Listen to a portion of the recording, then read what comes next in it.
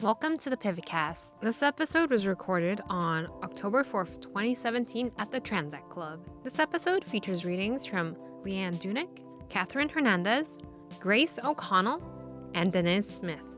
Just so you know, this episode contains some strong language and sexual content. Listeners' discretion is advised. Welcome to Pivot.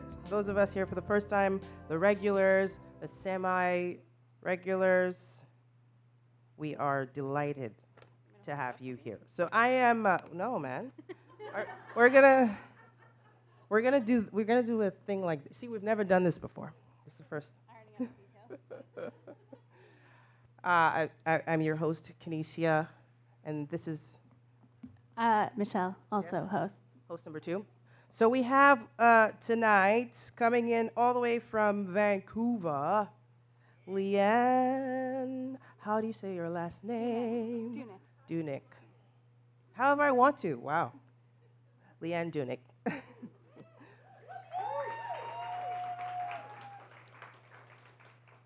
To Love the Coming End. Brilliant title. And a companion album. Companion album. To Love the Coming End of the World.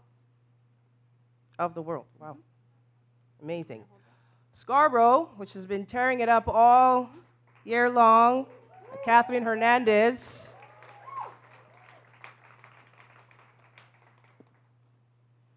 Grace O'Connell. Be ready for the lightning. Yeah. And so, obviously, right here in the GTA.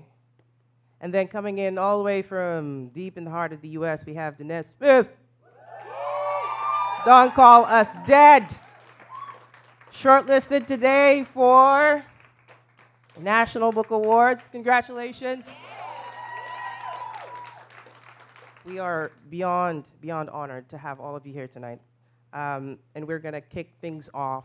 First up, we have Catherine Hernandez, who's a theater practitioner and award-winning author. She is the author of M is for Mustache, a Pride ABC book from Flamingo Rampant, and the novel Scarborough, Arsenal Pulp Press, which won the 2015 ACWW Emerging Writers Award for Fiction for the Unpublished Manuscript. She is the artistic director of Be Current Performing Arts. Welcome, Catherine Hernandez, to the stage. I never get nervous for readings, but I get so nervous when people read your bio. It's like there's this weird face you have to make while they're reading about your accolades. It feels so strange. So here we are. Thank you so much for inviting me, people of Pivot. I really admire this industry. I'm just getting to know everybody now, coming from theater, and it has been such an honor to get to know everyone. So, yes, Scarborough. It is, in a nutshell, it's about the impact of a literacy center on a low-income community with focusing on 3 children over the course of a school year. Is anybody here from Scarborough? Thank gosh. Sometimes you read in some place and they're just like, I'm from East York. It's okay, I get it. But yeah, so Scarborough, for people who don't know, is that it is the more lower income side of Toronto and the East End. And definitely there's pockets of gentrification. But for me, as someone who's lived there since I was 10, and I'm going to be turning 40 on November 2nd. Right? Asian don't raisin.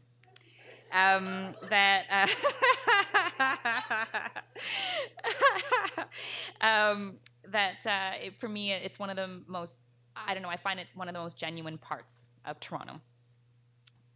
Because there are no major monuments, but there's like definitely this sense of pride about the space that's shared between us. So this is from the point of view of Edna, who is a Filipina esthetician, and she talks about what it's like what her days are like. I have long days. The day started with a 10 o'clock appointment with the cop. He always comes in on his days off. Good morning, Officer Tyndall, I said when he came in today, out of uniform. He nodded. He enjoys seeing me feel afraid of him. I decided a long time ago to never really look him in the eye. Instead, my eyes were on the foot baths I was filling with bleach and warm water to start the day. You ready for me? His face winced at the smell of bleach. This made me happy. He had scheduled a waxing appointment. This was different from his usual manicure, when, as I do with any client, I unbuttoned his shirt cuff to reveal his entire forearm. With my right hand, I pumped lotion onto my fingers. Of course, the pump is only half full with dollar store grade lotion. Of course, the lotion splatters across my thighs. Of course, Officer Tyndall says, "Oh, is this getting personal, Edna?" I do not respond. I begin massaging the sinew along his forearms toward the bend of his elbows and keep my eyes down to avoid seeing the creases of his lips upturned, smirking at me. My thumbs make their way to his palms, making circles along his lifeline. His smirk grows bigger. "If you can do this with my hands, who knows what you can do elsewhere?" he says. I do not respond. I never respond, and still, he always says it. Today, he had asked for a back wax and headed to the facial rooms. I closed the door behind me. "My girlfriend likes me smooth all over, you know?" He started to remove his golf shirt, revealing a turtleneck of hair from the bottoms of his earlobes to above the crack of his bum. I shuddered. I had not even finished rolling out the paper on the surface of the waxing bed, and he had flopped his body, face down like a child waiting for his bedtime story and for me to tuck him in. I snapped my latex gloves into place. I checked the consistency of the wax by dipping a tongue depressor in and out of the pot, like caramel. Hot caramel. I shook baby powder across his torso to make it look like Christmas. Then I began to apply the hot wax along the direction of the hair growth. He moaned since I refused to cool the liquid down one bit. If he were a different client, I would have blown on the wax before applying it, but I was enjoying his pain too much. Once he was covered from nape to crack, I began my torture. I chose the largest patches of linen strips I could find to begin the pulling process. From the small of his back, I pressed the linen into the wax and pulled the hair from the root like an ugly carpet in an ugly house that I wanted to demolish. He began screaming with every pull, and with every pull, I thought of the times his knees made their way between my legs under the manicure table. Ouch! I thought of the times he leaned into me to smell my ear. Shit, God, that hurts! I thought of all the times he handed me my $1 tip and winked at me. Jesus, please, it hurts, stop! I did not.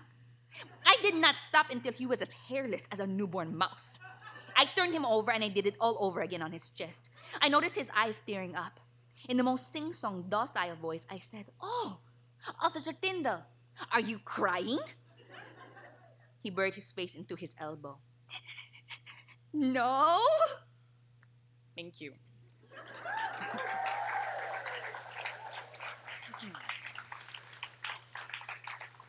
Every time I read this, I always say it sort of like a warning. That is a true story, but it's because I used to be an esthetician, but it was with a fireman.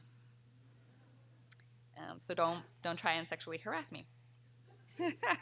Right.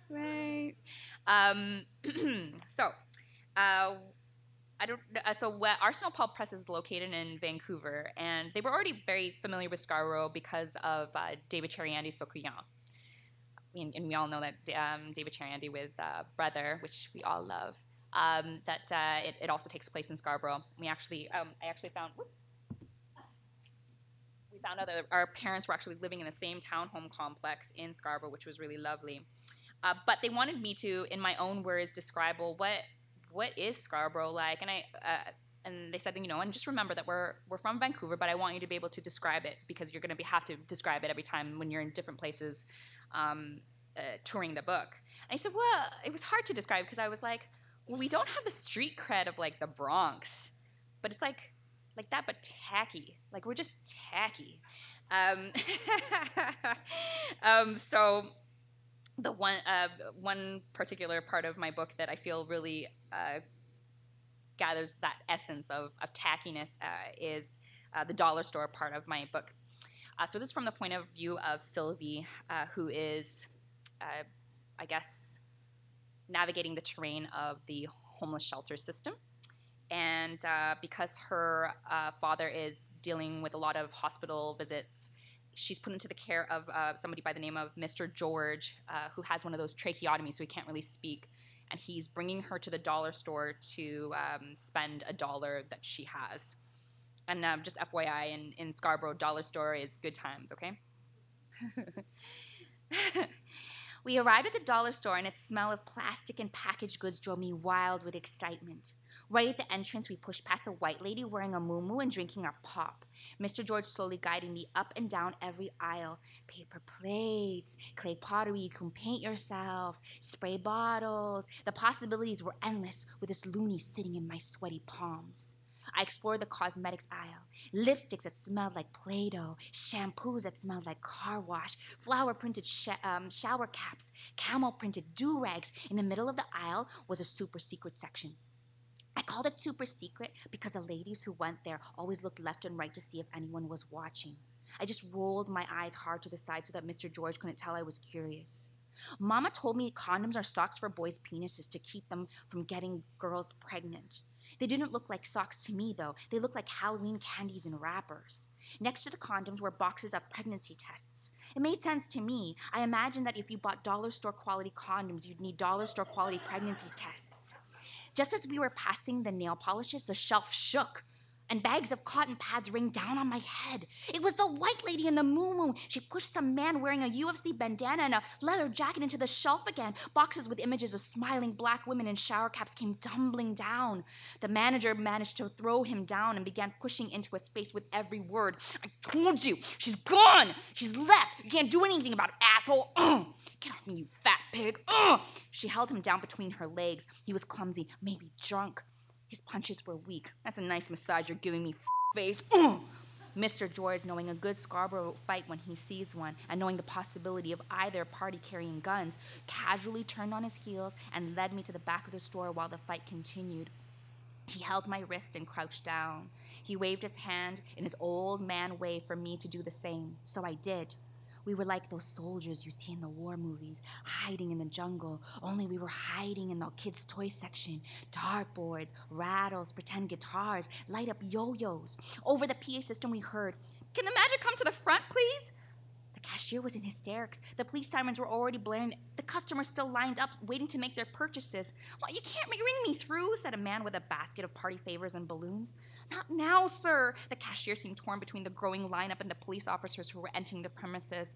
"But it's my niece's birthday. We gotta get going. I don't give a rat about this fist fight. This is the most pitiful fight I've ever seen." The rest of the lineup began to chime in. "Oh, come on. Well, if you have cash, can we just leave it at the counter? The police are here now. Just ring us through." From the back of the store, the manager emerged in a cloud of marijuana smoke from his hot-boxed office, his eyes half closed. "Okay, everyone, let's stay calm. Nobody panic," he said, trying desperately to look sober. Everyone's like, "Wow, she did that really well." Everyone stopped to look at the manager, baked as hell, his man bun high atop his head. By the time the muumuu lady and bandana man were handcuffed and escorted out, I had decided on a light-up yo-yo for my purchase. Mr. George and I calmly waited in line like everyone else, as if nothing had happened.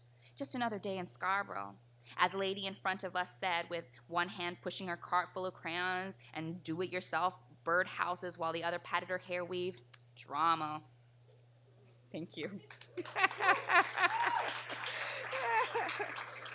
And that is also based on a true story. It was an awesome fight. Like, so sad. Like, just like the worst. It was like the worst UFC.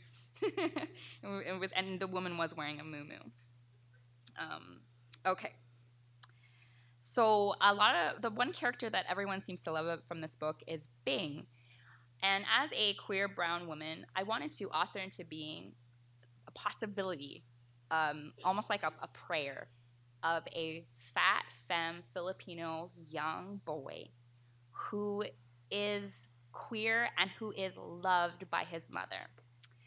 So he talks about how after a year of bullying at school, he decides to, because he's going to be leaving for the gifted program, he's going to gay it up for the spring concert. All the homos are like, "I remember that moment." "Is this too much, Ma?" I asked, holding up the Whitney Houston cassette tape. "I think everyone will make fun of me." "You will never be too much. You will never be too little, Bernard. You be you." My heart fluttered hearing her say that. Really? I sat cross-legged amongst the other cassette tapes, all possible song choices for the school talent show. None of the songs were newer than 1995.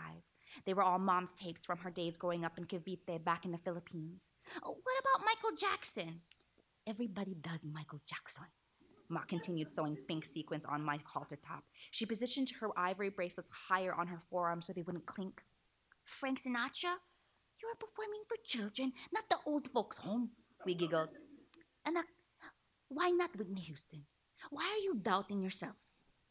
Oh, because Whitney Houston is a girl. So? People will say that I shouldn't sing it because I'm a boy. Ma held my face. You're so much more than a boy, babe. My eyes welled up. I thought for a second I would tell her about the kiss Hakeem and I shared, but I didn't want to ruin the moment. Tell me, what in your own words is this song about? She really wants to dance, and she hopes the person she likes will dance with her. Have you ever wanted to dance with somebody? My face grew hot. She poked my soft tummy. Ha, have you?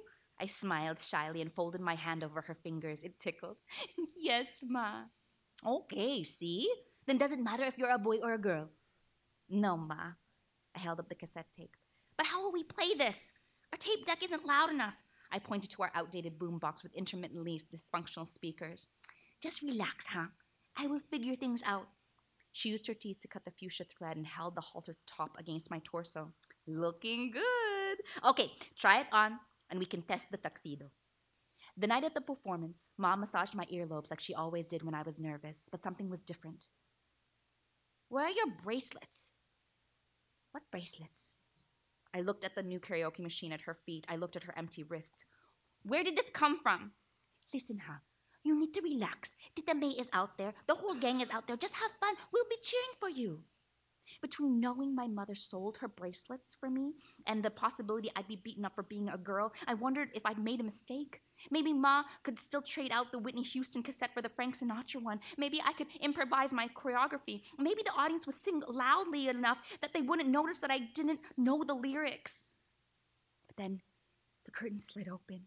I could feel the heat of the lights on my scalp. I switched the microphone on. Showtime. The music started. With my back still to the audience, I did chest isolations to the beat of the syncopated rhythm. It was like my ribs broke through something like a wall, something like the crash of waves. My right hip joined in on the isolations up and down with the sound of the synth, and just as I began singing into the microphone, I expanded my chest and pivoted around to face the audience. There was no turning back now. Sweat dribbled down the end of my nose. I could hear from the speakers the sound of my feminine voice. My truth. I could see confusion. The audience was wondering if I was lip-syncing or singing, but the fancy trills confirmed everything. This was all me. Max naman! I heard Ma scream from the audience. I pumped my lotion, my lotion, I was just thinking about Edna. I pumped my shoulders left and right. I pointed at stunned audience members. Ma had instructed me to walk along the lip of the stage with my hand extended to give high fives to my adoring fans. But there were none. Just bewildered school band members. My voice cracked slightly at the thought of possible failure. Then the familiar chorus started. I gestured for everyone to clap along. They did. In waves, the adults got up from their seats and clapped too. I grabbed the lapels of my tuxedo jacket, held my breath, and tugged hard. I threw it into the audience at Hakeem, who twirled it like a prize he'd won. Everyone was standing and clapping on their feet. It was time to take things down a notch for the bridge. I dropped to both my knees, singing into the microphone as I wanted to sing into Hakeem's ear. I sang of searching for a dance partner, somebody to hold me, somebody who loves me. The audience leaned in, wondering what was to happen next. Just as the chorus began again, I jumped to my feet, ripped off my button-up shirt, and revealed my pink sequin halter top. Everyone cheered. Under the auditorium lights, I felt the sweat on my bare arms both cooling and accumulating, riding the wave of a sustained note. I felt my insides shine like a light, beaming from my throat and through every finger. Truth! Truth! It felt like confetti. It felt like running. It felt like screaming, me! Truth! Truth! I ended with my fist in the air, my eyes closed. I could hear everyone on their feet cheering for me. I could also hear my own breathing, deep, like I was touching something way up high. The lights shone on my face. It felt so good to be me. Thank you, everyone.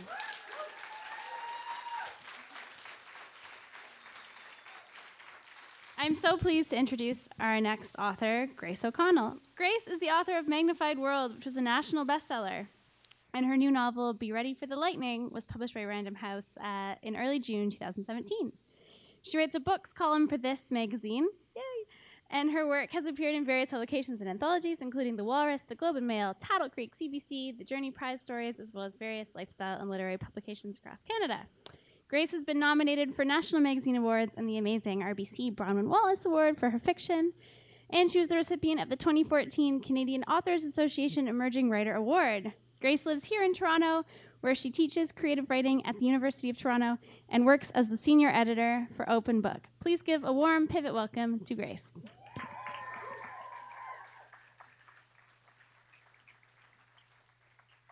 Well, I've broken the cardinal writer rule, which is never read directly after the award-winning theater artist.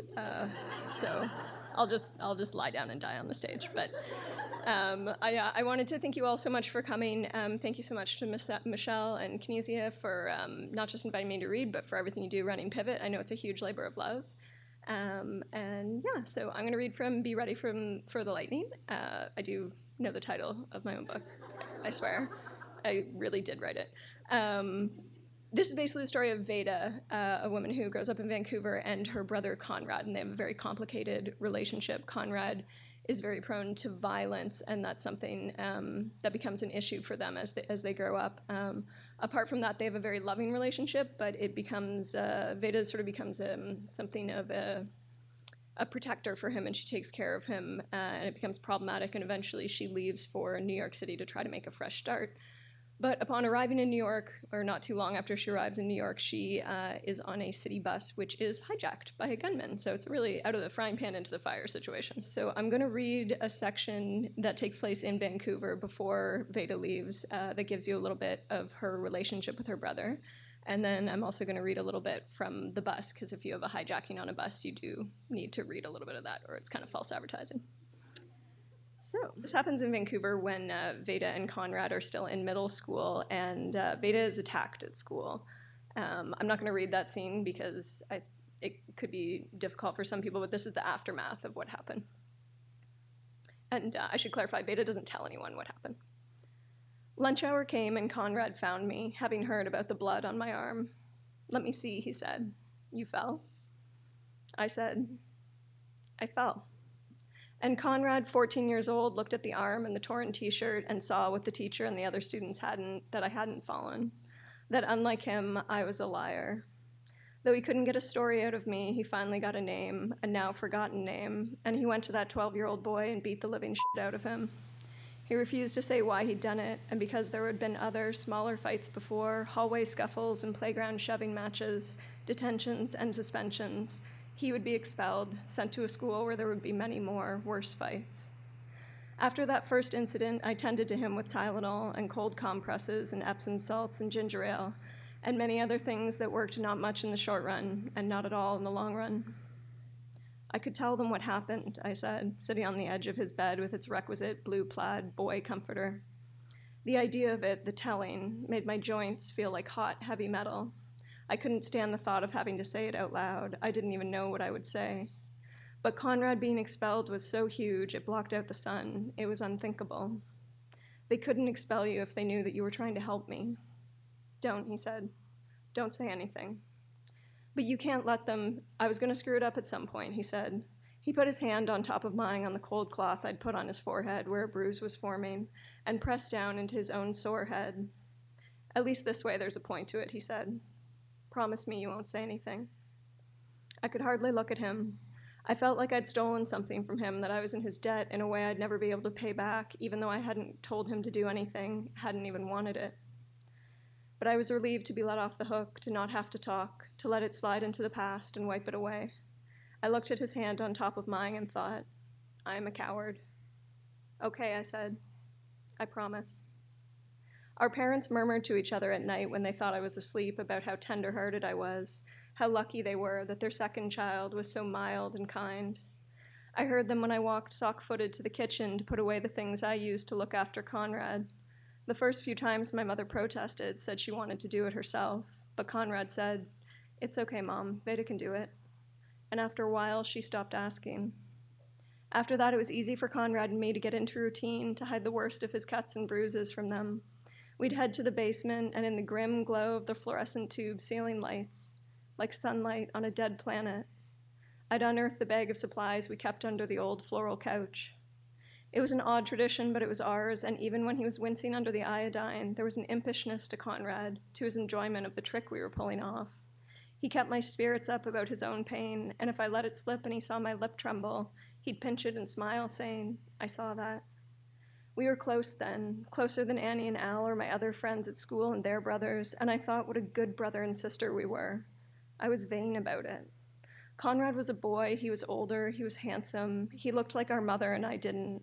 He was removed from me in so many ways, but all that was erased as I wielded those Band-Aids and cold washcloths. Is it strange to say I was never more sure of being loved than I was just then? I knew what Conrad did. I knew there might be another sister or mother or father somewhere else at that same moment patching up another boy or man because of Conrad. When I tended him, though, the universe shrank to just the two of us, a small room where I was both useful and safe.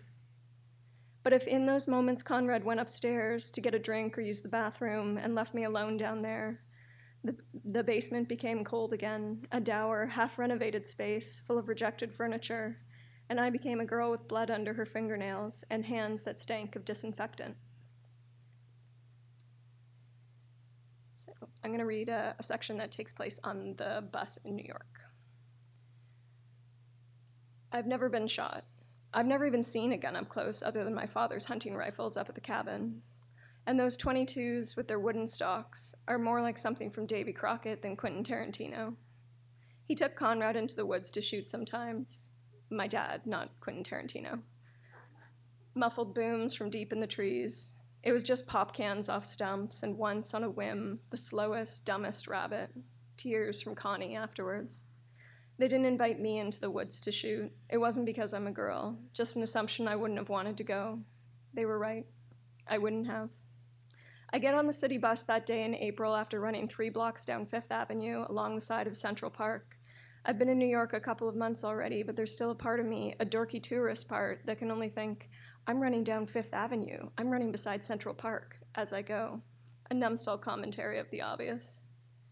I'm wearing my shoes that got ruined in the rain. They're half slipping off my feet, but the bus is almost at the stop, so I run past souvenir stands and lemonade carts and a pile of seemingly discarded blue wooden slats telling me sternly, police line, do not cross.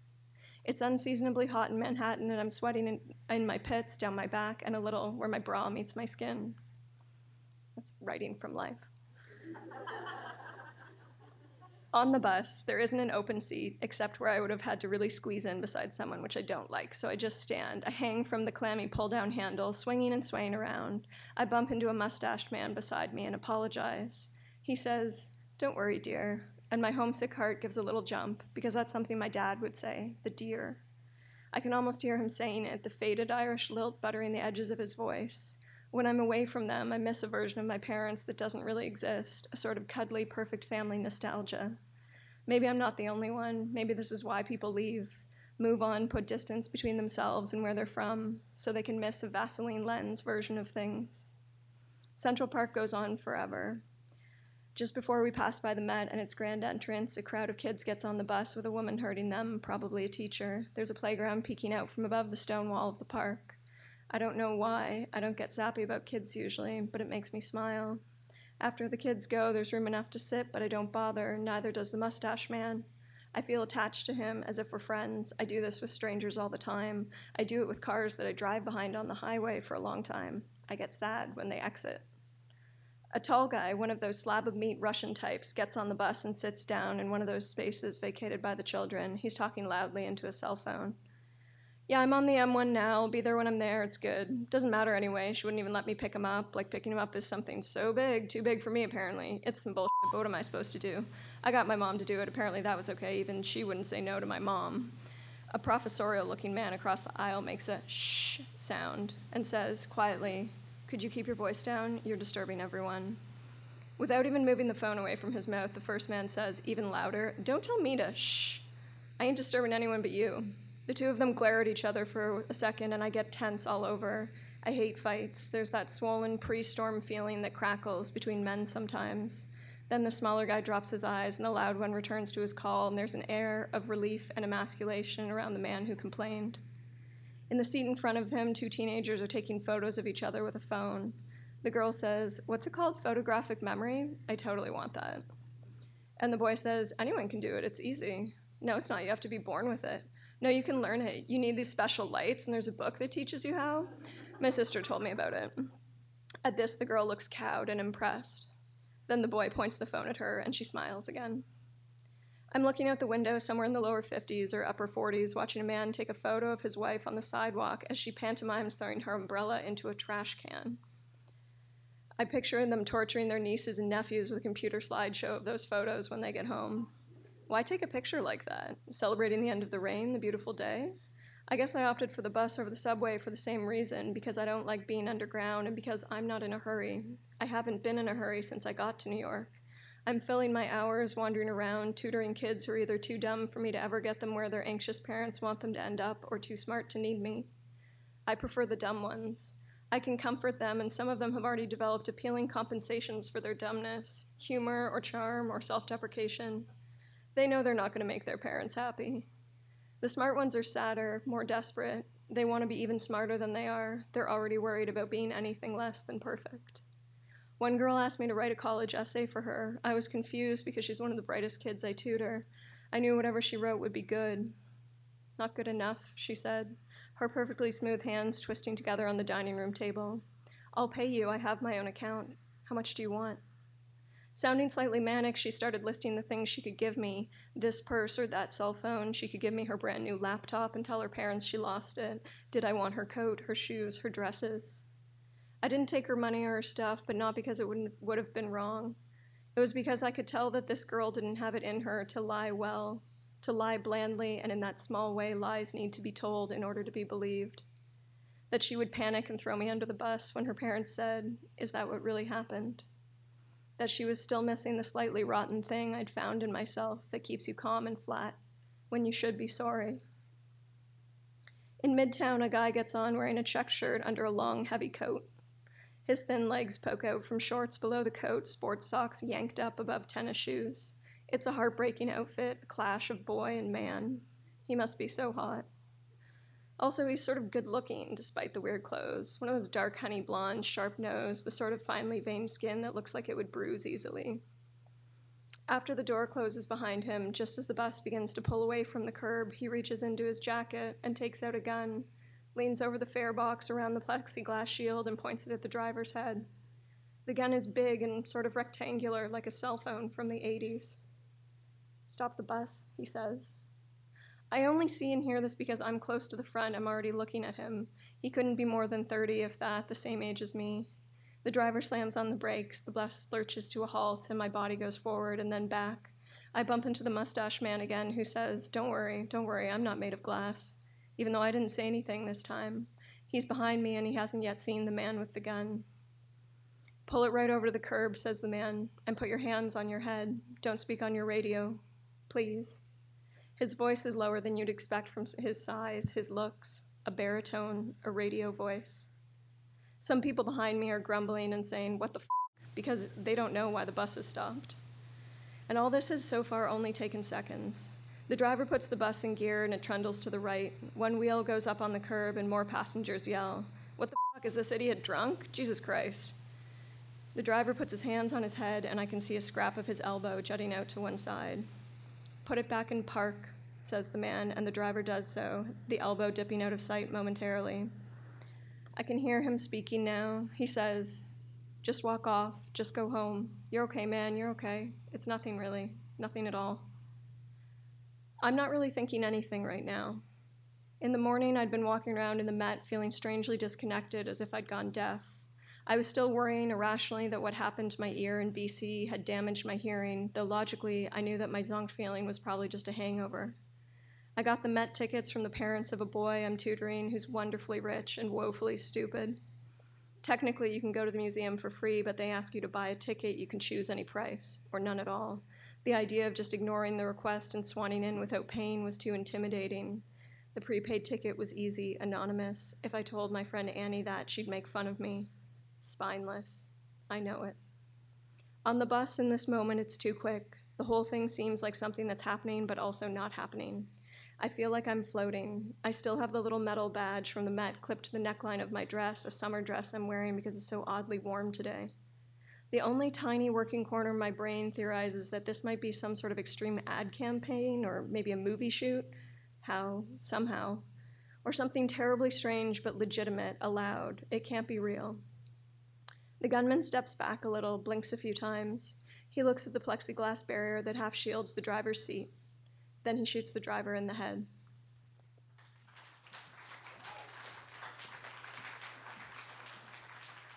Based in Vancouver, BC, Leanne is the artistic director of the Powell Street Festival Society and is the singer-guitarist of The Deep Cove. To Love the Coming End is her first book, and To Love the Coming End of the World is the accompanying album. And you can check out her website too at leannedunic.com. Please welcome her up. Thanks.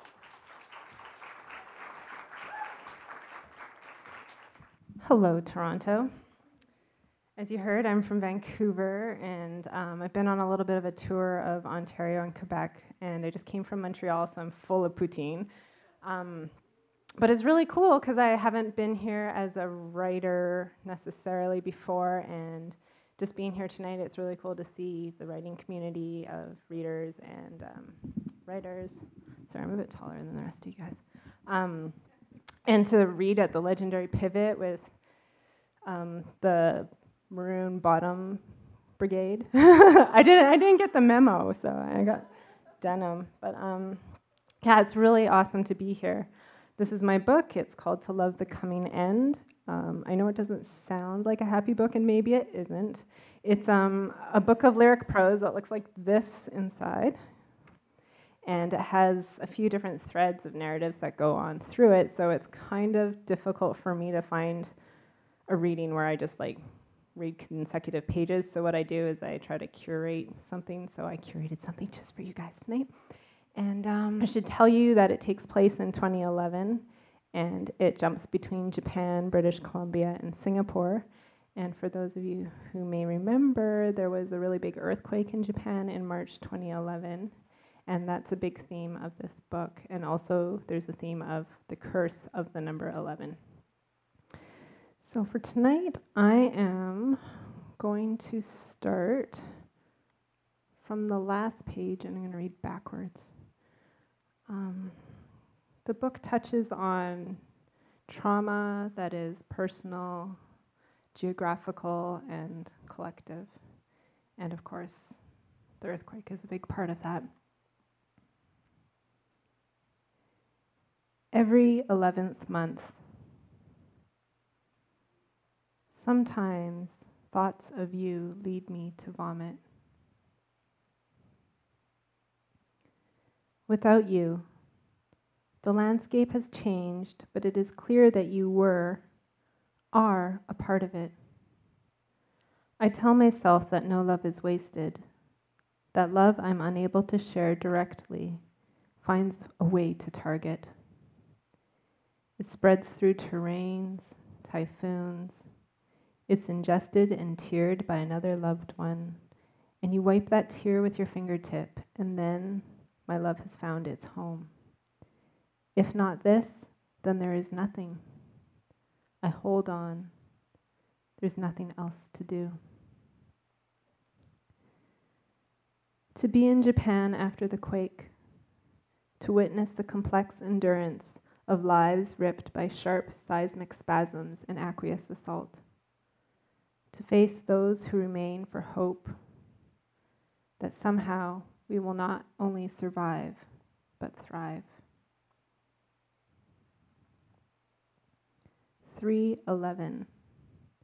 1,000,000 tons of debris in transit to opposite shores.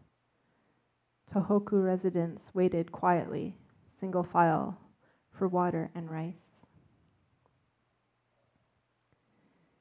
Yukio Mishima believed that Japan's brutality was a result of emotion, a sudden explosion to free the Japanese from constant consideration of manner and elegance, that it still existed, concealed, perhaps awaiting its next eruption.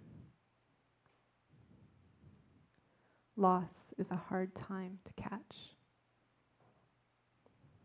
I'm going to jump ahead and go all the way to page 40. Fault. When masses of rock have moved past one another. I didn't do the nice page tagging that Catherine did, so I have to refer to my little note, what page to go to next. Okay. Subduction. A crustal plate descends beneath another.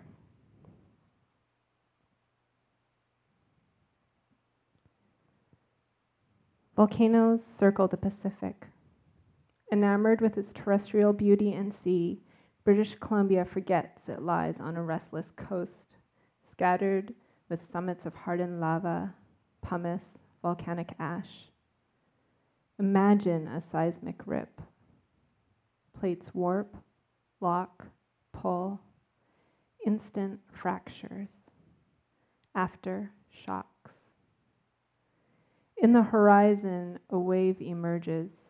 A white line becomes a mountain, surge and retreat, thunder and silence, sirens.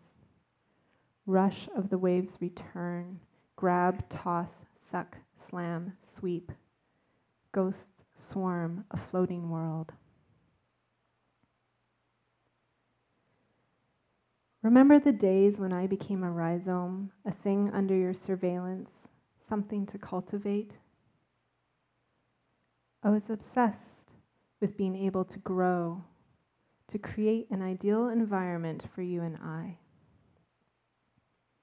I tried to give you attention without possession. I felt the lust of science, and soon you became the subject. I studied you, no longer the root. I gave you soil. You said the conditions weren't right. That's reality, you said. Reality was a synonym for misfortune. I should have started the pills then. Within me, a gaping crevice. The more I change my environment, the more I lose track of myself, yet I traverse. Maybe that's the point. Nothing is anchored.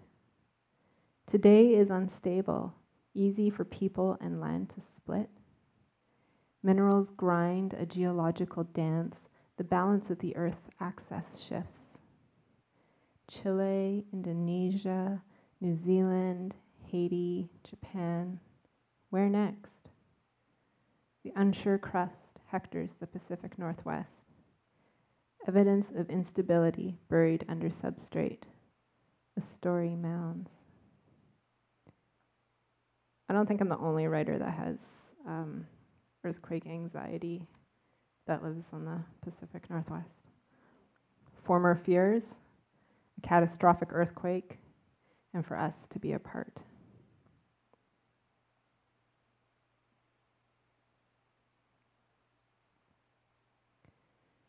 Respiration is forgetful. Circulation refuses my hands. Pain in my skull is equatorial. Wake with vessels broken in my ear. No cocaine, but heart palpitations. Jaw is fixed.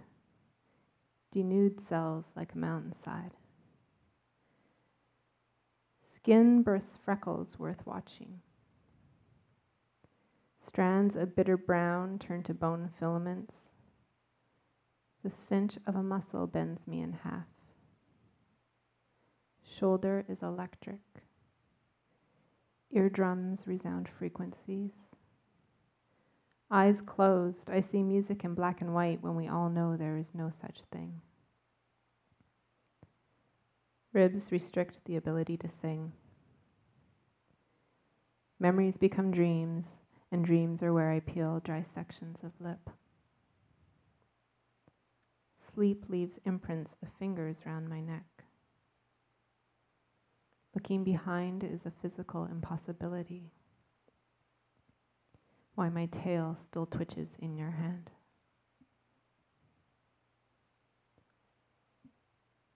Dentist.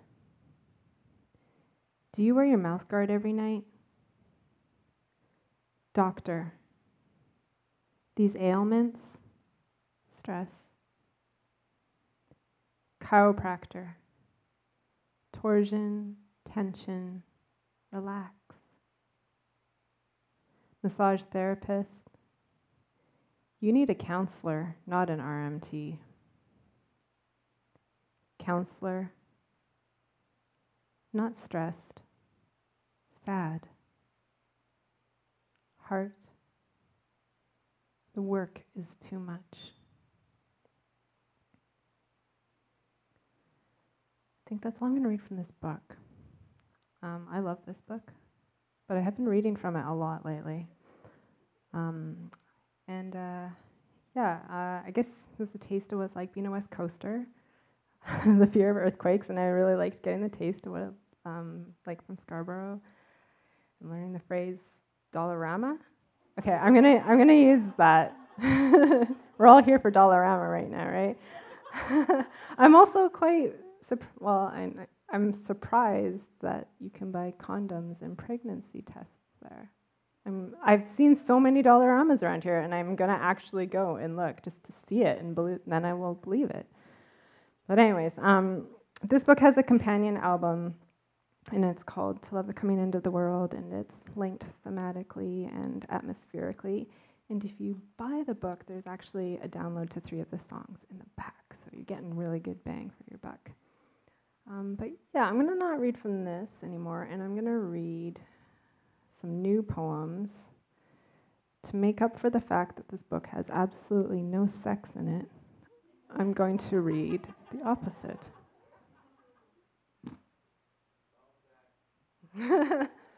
Later. This poem's called Hyacinth.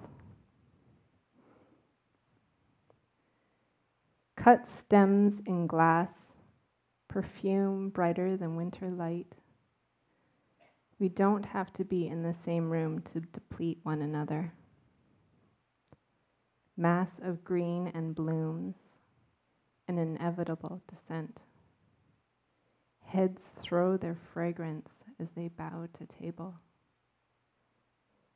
Conditioned now to think you smell of ultramarine hues.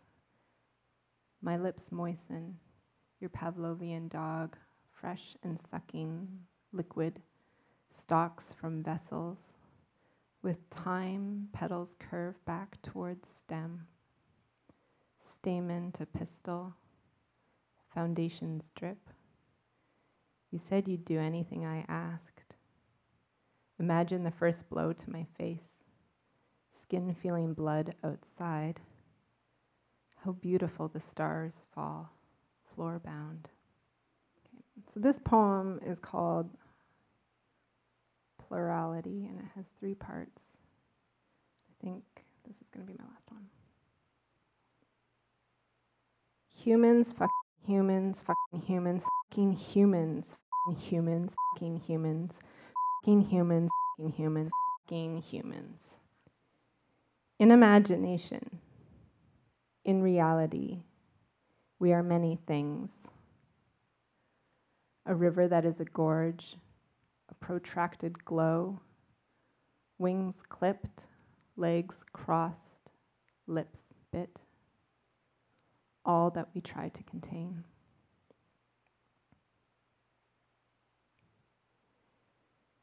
In constant danger of becoming spectral, a colonial urge to mount you.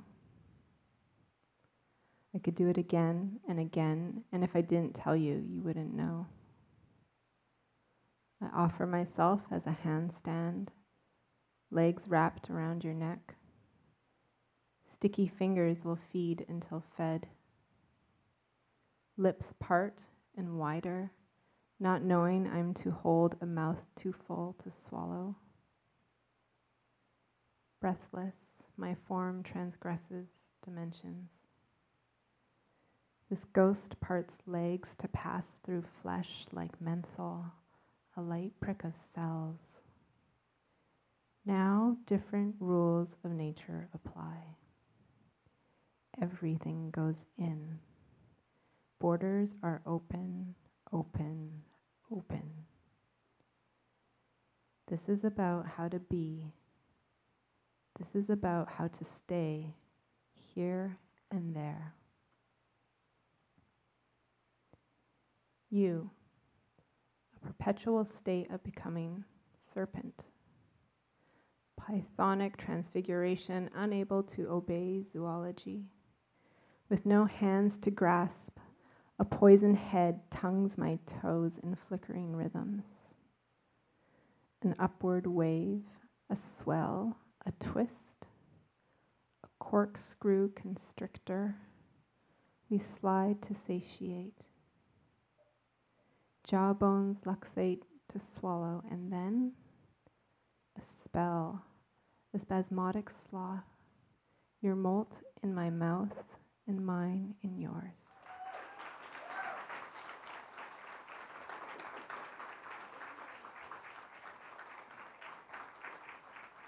Danez is the author of Insert Boy from Yes Yes Books, 2014, winner of the Kate Tufts Discovery Award and the Lambda Literary Award for Gay Poetry, and Don't Call Us Dead, out now from Grey Wolf Press. Danez is also the author of 2 chapbooks, Hands on Your Knees, 2013 from Penmanship Books, and A Black Movie, 2015 from Button Poetry, winner of the Button Poetry Prize. They are the recipient of fellowships from the Poetry Foundation, the McKnight Foundation, and a 2017 National Endowment for the Arts Fellow. Danez's work has been featured widely, including on the New York Times, BuzzFeed, Blavity, PBS NewsHour, and on The Late Show with Stephen Colbert. They are a 2-time individual World Poetry Slam finalist. I told you this was fire. I wouldn't lie to you. Just wouldn't do it. 3-time Rust Belt Poetry Slam champion and founding member of the Dark Noise Collective. And only today shortlisted, like I said earlier, for the National Book Awards. Danez is represented by PIVOTcast Creative. Welcome, Danez Smith, to the stage. Thank you for having me, Canada. I appreciate y'all with your poutine and sexy presidents. Is that a prime minister? Cool. Anybody in here like Chance the Rapper? Cool. All right. So I'll do this poem first. It borrows a line from him for the title. It's called, "Ooh, You Look Like." Usually heard when trying to receive services from a service industry employee. When you make it to the front of the line and said employee looks upon your face and sees a face not yours and so says, "I know you, don't I?" To which you say, "Maybe you went to Central." To which she says, "Nah. But you know Shanice, but you don't know any Shanices particularly well." So you say, "Nah," but then her fingers snap and face lights up the way your mamas do when she has an epiphany. And she says, "Oh, you look like Kenneth," and so calls over Tasha to confirm that you indeed do look like Kenneth, to which Tasha says, "Hell yeah," dragging out the whole thing to let you know indeed how much you look like the man that you do not know. And this whole moment you hate, not because of this small little ritual of looking like someone, but because the whole time you ask yourself, just what the does Kenneth look like? And so you take to the phone book to find Kenneth, but upon realizing that A, the phone book still exists, and B, it's listed by last name, you take to the internet to look up every black man named Kenneth, Kenny, or Ken in the metropolitan area, but... I'm sorry, I do this one more time, that's like silly. Okay, so you take to the internet to look up every black man in the metropolitan area named Kenneth, Kenny, or Ken with only minimal breaks to watch a little bit of porn. But upon realizing that Photoshop is really user-friendly nowadays, you decide to find Kenneth. And over the course of 3 months of sleepless nights of waiting outside the homes and jobs of every black Kenneth in town, and 19 visits to prison for the 19 black Kenneths in prison, and tracking down 2 black Kenneths who ain't been home in a while, and laying 6 flowers on 6 graves with only minimal breaks to watch a little bit more porn, and only having one situation get a tad bit weird when Kenneth 47 caught you looking at more than his face in that restroom you followed him into, you conclude that Kenneth looks nothing like you. Tasha be lying.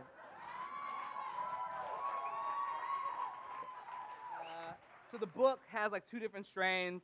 One, it's good. They nominated it for things. One like deals with thinking about race, particularly through a lens of police brutality and like state-sanctioned violence in the states. And the other one looks at queerness and sex, relationships, and HIV. So this poem is about being 13 and not quite gay yet. All right, so it's called Last Summer of Innocence. There was Noella who knew I was sweet, but cared enough to bother with me that summer when no one died except boys from other schools, but not us, for which our mothers lifted his holy name and even let us skip some Sundays to go to the park or be where we had no business being, talking to girls who had no interest in us, who flocked to their new hips, dumb birds that we were, nectar high and singing all around them, preening our waves all day, white beater and our best basketball shorts, the flyest shoes our mamas could buy hot, our lineup fresh from someone's porch, someone's uncle cutting heads round the corner, cutting eyes at the mothers of the girls that I pretended to praise. I showed off for girls but stared at my stupid, bony crew. I knew the word for what I was but couldn't think it. I played football and believed its salvation, its antidote. And when Noella and them didn't come out, and instead we turned our attention to our wild legs, narrow arms, and pigskin, I spent all day in my brother's arms and wanted that to be forever. Boy after boy after boy after boy, pulling me down into the dirt. All right. Are y'all familiar with the product known as Vaseline? Cool. Vaseline is one of my favorite things. I like that you buy it once and that's it. It will last you for the rest of your life. If you ever have had to buy a new Vaseline, I am impressed by the extraordinary amounts of Vaseline that you use in your life. Please tell me about it later. So there's like a couple of notes in here that are like a note to like on like some products for like a younger version of myself. So this is a note on Vaseline, which I imagine maybe it's like to like a 13-year-old me when Vaseline was very important to my daily life. I've evolved to lube, you know.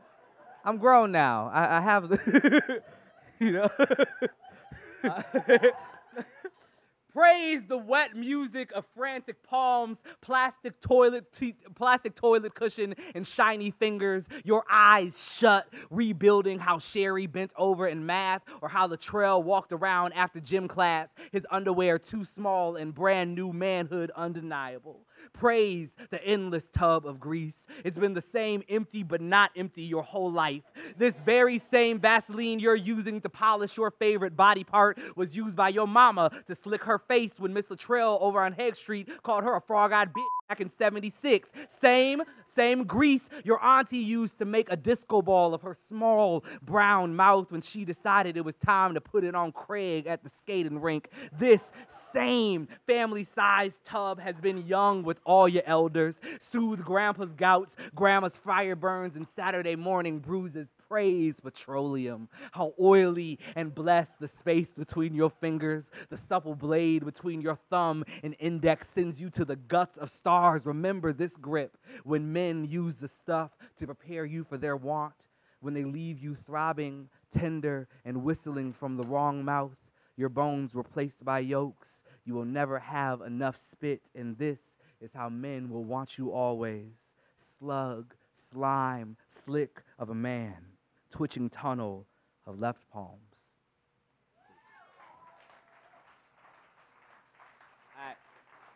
All right.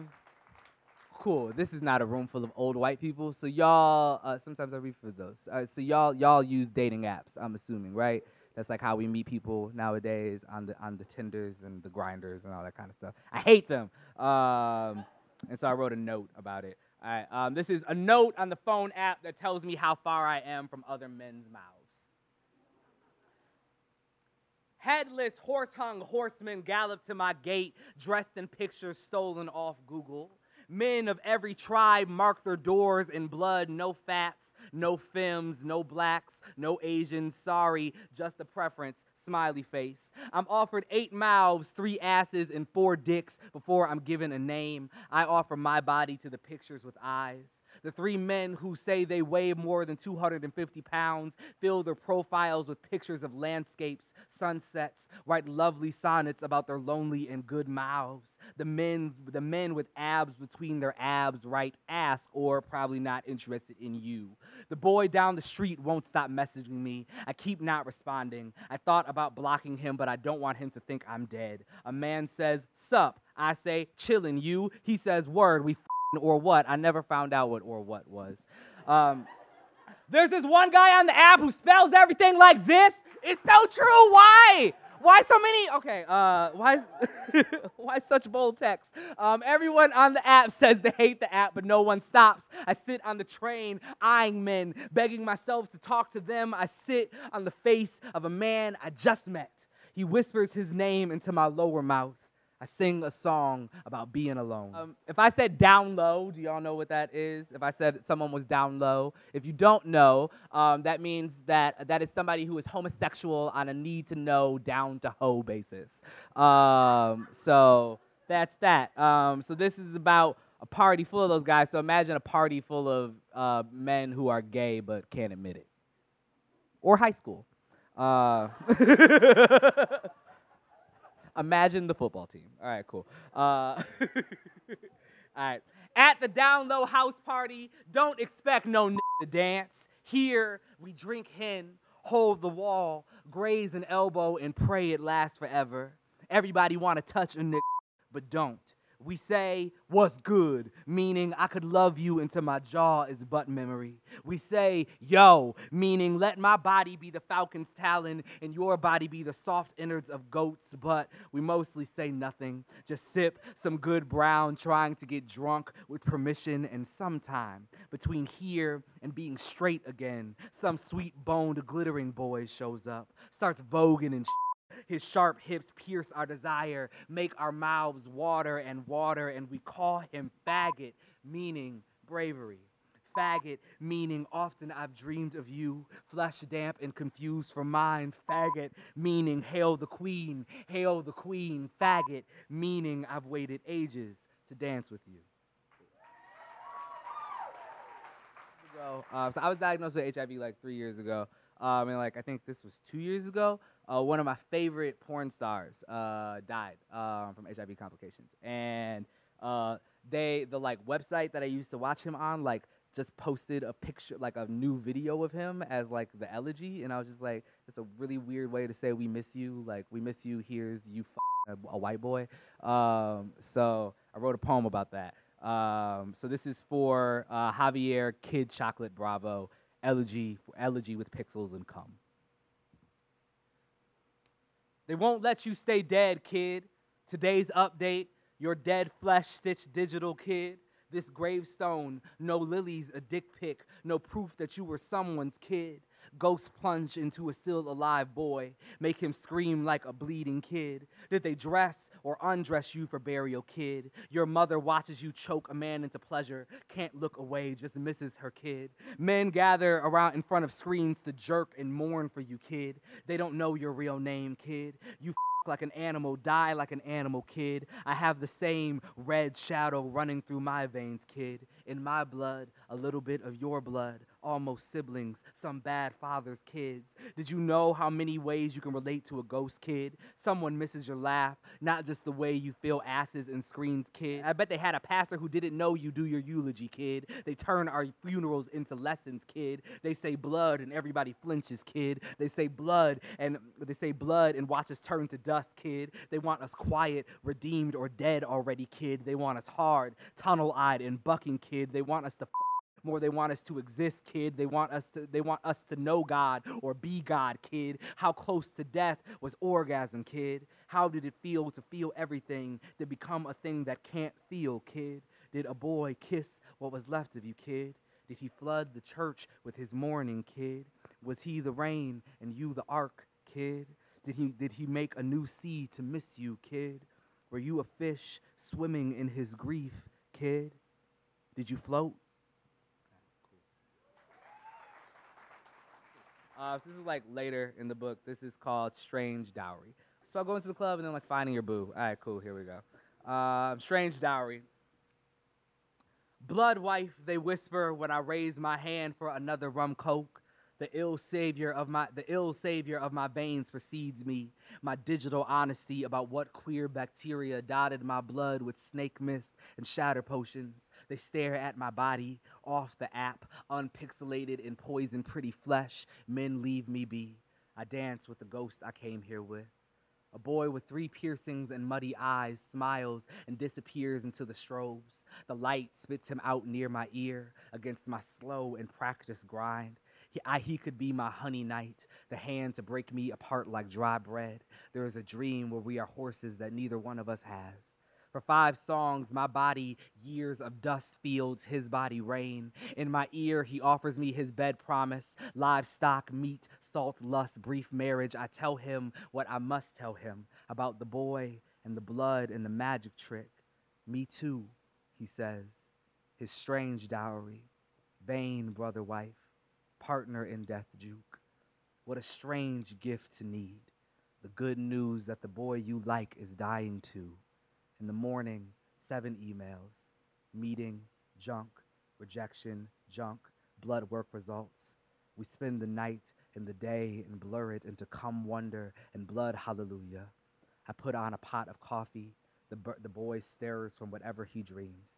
And it's like that for a while. Me and that boy lived a good little life for a bit. In the mornings, we both take a pill, then thrash.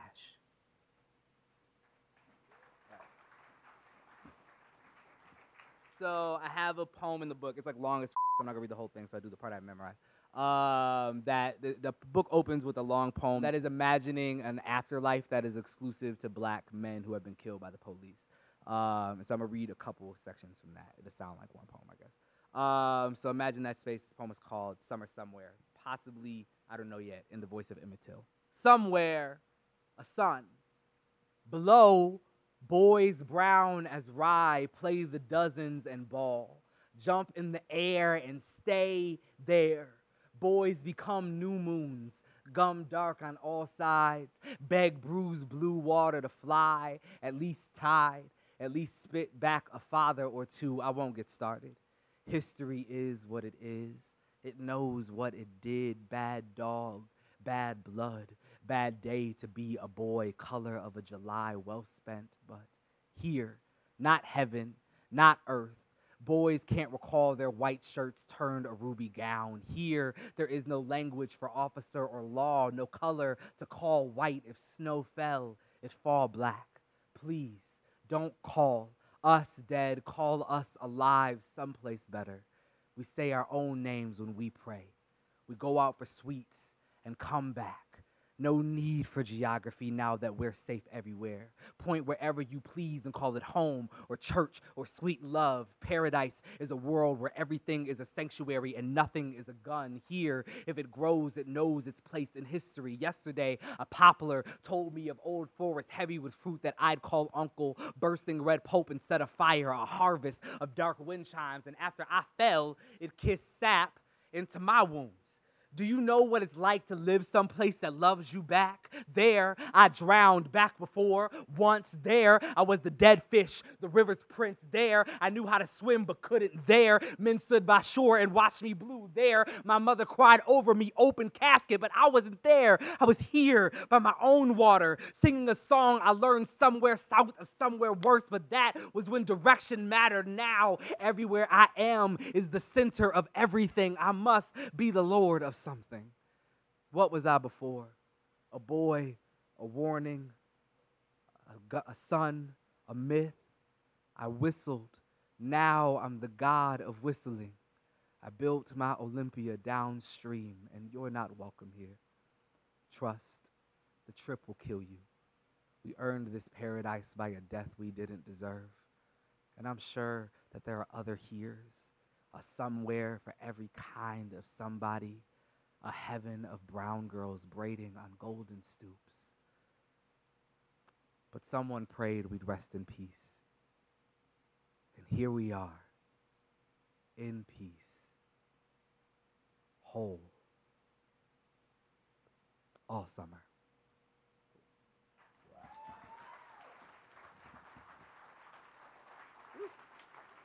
I'm going to do one more poem, and then we'll get out of here. Thank y'all so much. Let's make a movie called Dinosaurs in the Hood. Jurassic Park meets Friday meets The Pursuit of Happiness. There should be a scene where a little boy is on the bus playing with a toy dinosaur, then looks out the window and sees a T-Rex, because there has to be a T-Rex. Duh, motherfucker. It's a dinosaur movie. What the shit did you think was going to happen? Ugh. Don't let Tarantino direct this. In his version, the boy plays with a gun. The metaphor being black boys toy with their own lives. The spitting image of his father. The foreshadow to his end. That. The kid is playing with a plastic triceratops or brontosaurus, and this is his proof of magic or God or Santa. I want a scene where a cop car gets pooped on by a pterodactyl. I want a scene where a corner store turns into a battleground, but please don't let the Wayans brothers in this movie. I don't want any racist shit about Asian people or overused pan-Latino stereotypes. This is a movie about a neighborhood of royal folks, the children of slaves and immigrants and addicts and exiles, saving their town from real-ass dinosaurs. I don't want some cheesy yet progressive, sexy Vietnamese hot dude hero with a funny yet strong black girl buddy cop film. This is not a vehicle for Will Smith and Sofia Vergara. I want real-ass grandmas on the front porch taking out raptors with the guns they hid in the walls and under mattresses. I want Cecily Tyson to make a speech, possibly two. I want some of those little spitty, screamy dinosaur things that go. I want Viola Davis to save the town in the last scene with a black fist afro pick through the last dinosaur's long scale neck. And this can't be a black movie. No, this movie can't be dismissed because of its cast or its audience. This movie can't be a metaphor for black people in extinction. This movie can't be about race. This movie can't cause black people pain or be about black pain. This movie can't be about a long history of having a long history with hurt. This movie can't be about race. Nobody can say nigga in this movie who can't say it to my face in public. No chicken jokes in this movie. No bullet holes in the heroes. And nobody kills the black boy. And nobody kills the black boy. And nobody kills the black boy for once. Nobody kills that black boy besides. The only reason I want to make this is for the first scene anyway. That little black boy on the bus with his toy dinosaur, his eyes wide and endless, his dreams possible and pulsing, and right there. Thank you, Toronto.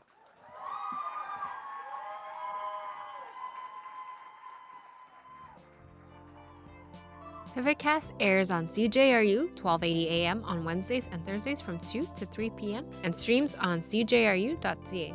For more information on the Pivot Readings, check out pivotreadings.ca.